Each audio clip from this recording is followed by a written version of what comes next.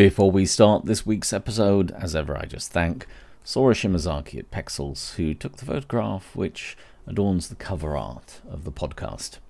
Let's get on with it.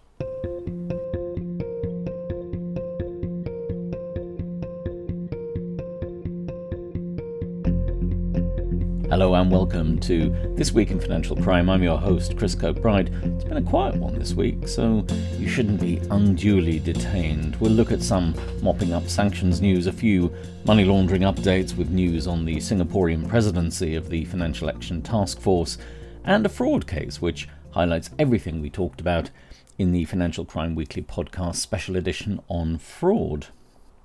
Let's start with Russian sanctions. First the UK, then globally. Once again, with UK sanctions, it does seem that there is a sense of mopping up.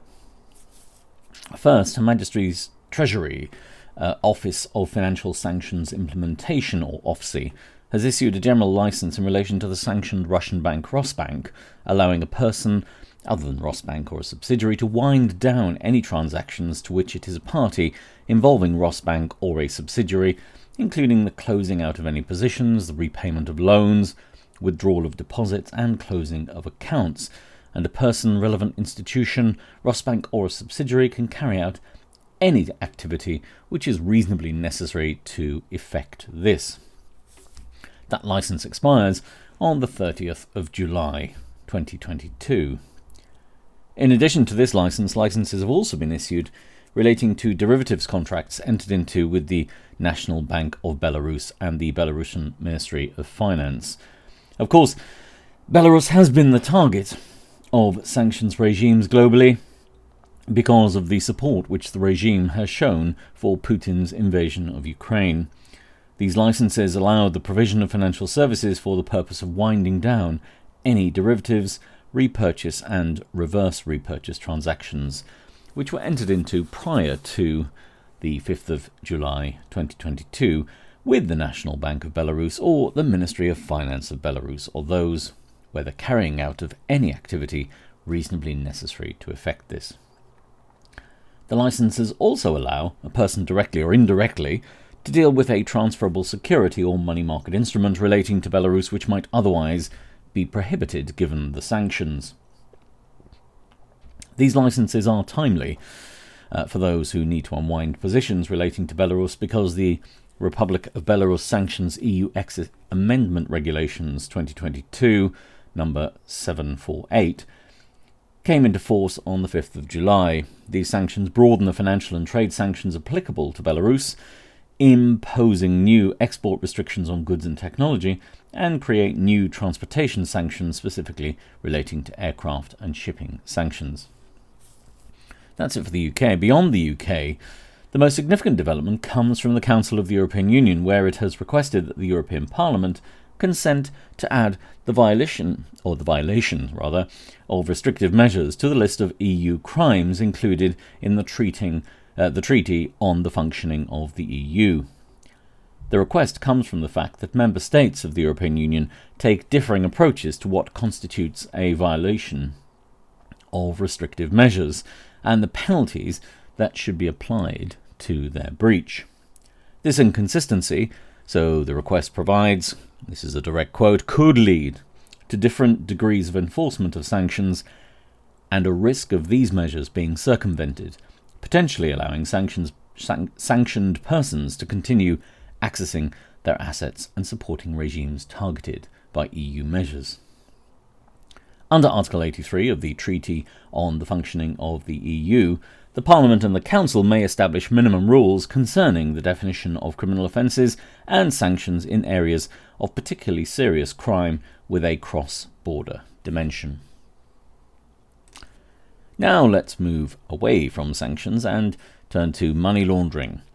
First, and linked to the story in last week's Financial Crime Weekly podcast about the blogs charting the progress of the Register of Overseas Entities, this week, the Register of Overseas Entities Verification and Provision of Information Regulations 2022, Statutory Instrument Number 725, were laid before the Commons and the Lords in the United Kingdom Parliament. The regulations concern the verification process, which, as explained last week, is a crucial element of the Register of Overseas Entities.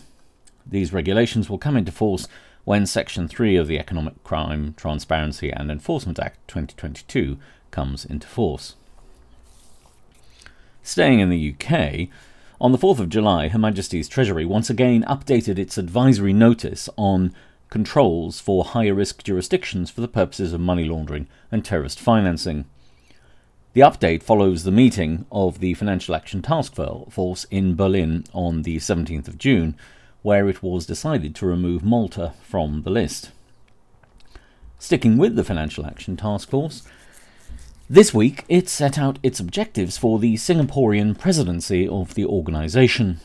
No real surprises in the statement, but it is worth flagging some of the more high-profile elements. First, they commit to redoubling efforts relating to asset recovery. The statement estimates that only 1% of illicit funds are intercepted and recovered, which is why current work will be expedited, together with a strengthening of collaboration between the FATF, FATF-style regional bodies, and asset recovery networks. Secondly, the FATF commits, under the Singaporean presidency, to counter money laundering and terrorist financing linked to cyber-enabled crime. This is a new initiative. The statement provides, and this is a quote, "The FATF will seek to better understand the challenges, analyse the money laundering techniques used, identify appropriate tools such as data analytics and industry partnerships, and illuminate best practice to facilitate learning by members." Thirdly, the FATF will look to increase the effectiveness of global anti-money laundering measures. This will include an ongoing review of current projects, including ensuring that the FATF standards remain current and relevant, and also to lay the groundwork for the 5th round of mutual evaluations. Finally, the FATF will reinforce FATF partnerships and the FATF-style regional bodies. And finally this week, told you it wouldn't be very long, we look at fraud. A bit of fraud news I wouldn't usually bother covering, simply because it doesn't have a great deal of general higher relevance. But when you link it back to something we've discussed previously on the Financial Crime Weekly, it's actually worth flagging again. So this week it was announced that the director of an online hair and beauty business has been disqualified as a director for 10 years after fraudulently claiming a £50,000 loan under the UK government's COVID-19 bounce back loan scheme. Now, as I said, this is a relatively minor story, but I thought it was worth mentioning for two reasons. First, the problem of fraud in the COVID finance initiatives has been well documented in the mainstream media and also in the specialist press. In fact, you could hardly move for a fraud story relating to coronavirus, not just in the United Kingdom, but in the US as well. In fact, I saw some stories about corona fraud in the US only this week. Now, you'll remember as well, hopefully anyway, that there was a Financial Crime Weekly special edition on fraud and financial crime, and we looked at the UK Parliament's Public Accounts Committee, which published a report into the sheer scale of fraud carried out in these coronavirus recovery schemes, which were created not only in the UK, but again globally.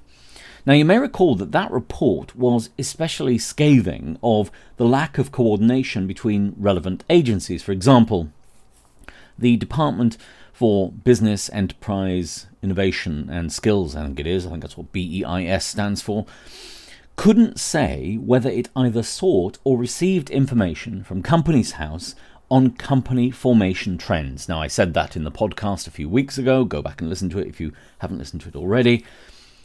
But it resonates with this story today. And so that brings me to my second point. And arguably, I think it's the most extraordinary point about this case. The director in it was able to claim the £50,000 despite the fact that the company's accounts showed that it had ceased trading in 2019 and had shut down its website, yet it applied for a loan in May 2020. It's remarkable, and I would certainly recommend going back to listen to that fraud special if you've got the time and you haven't already done so.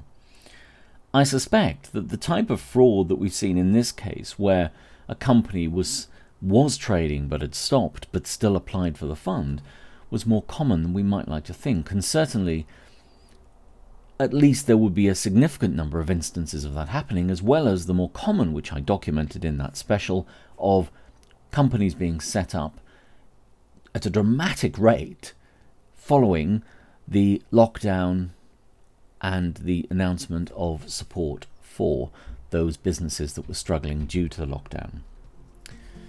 Anyway, that's it for this week. Fingers crossed we'll all be back next week.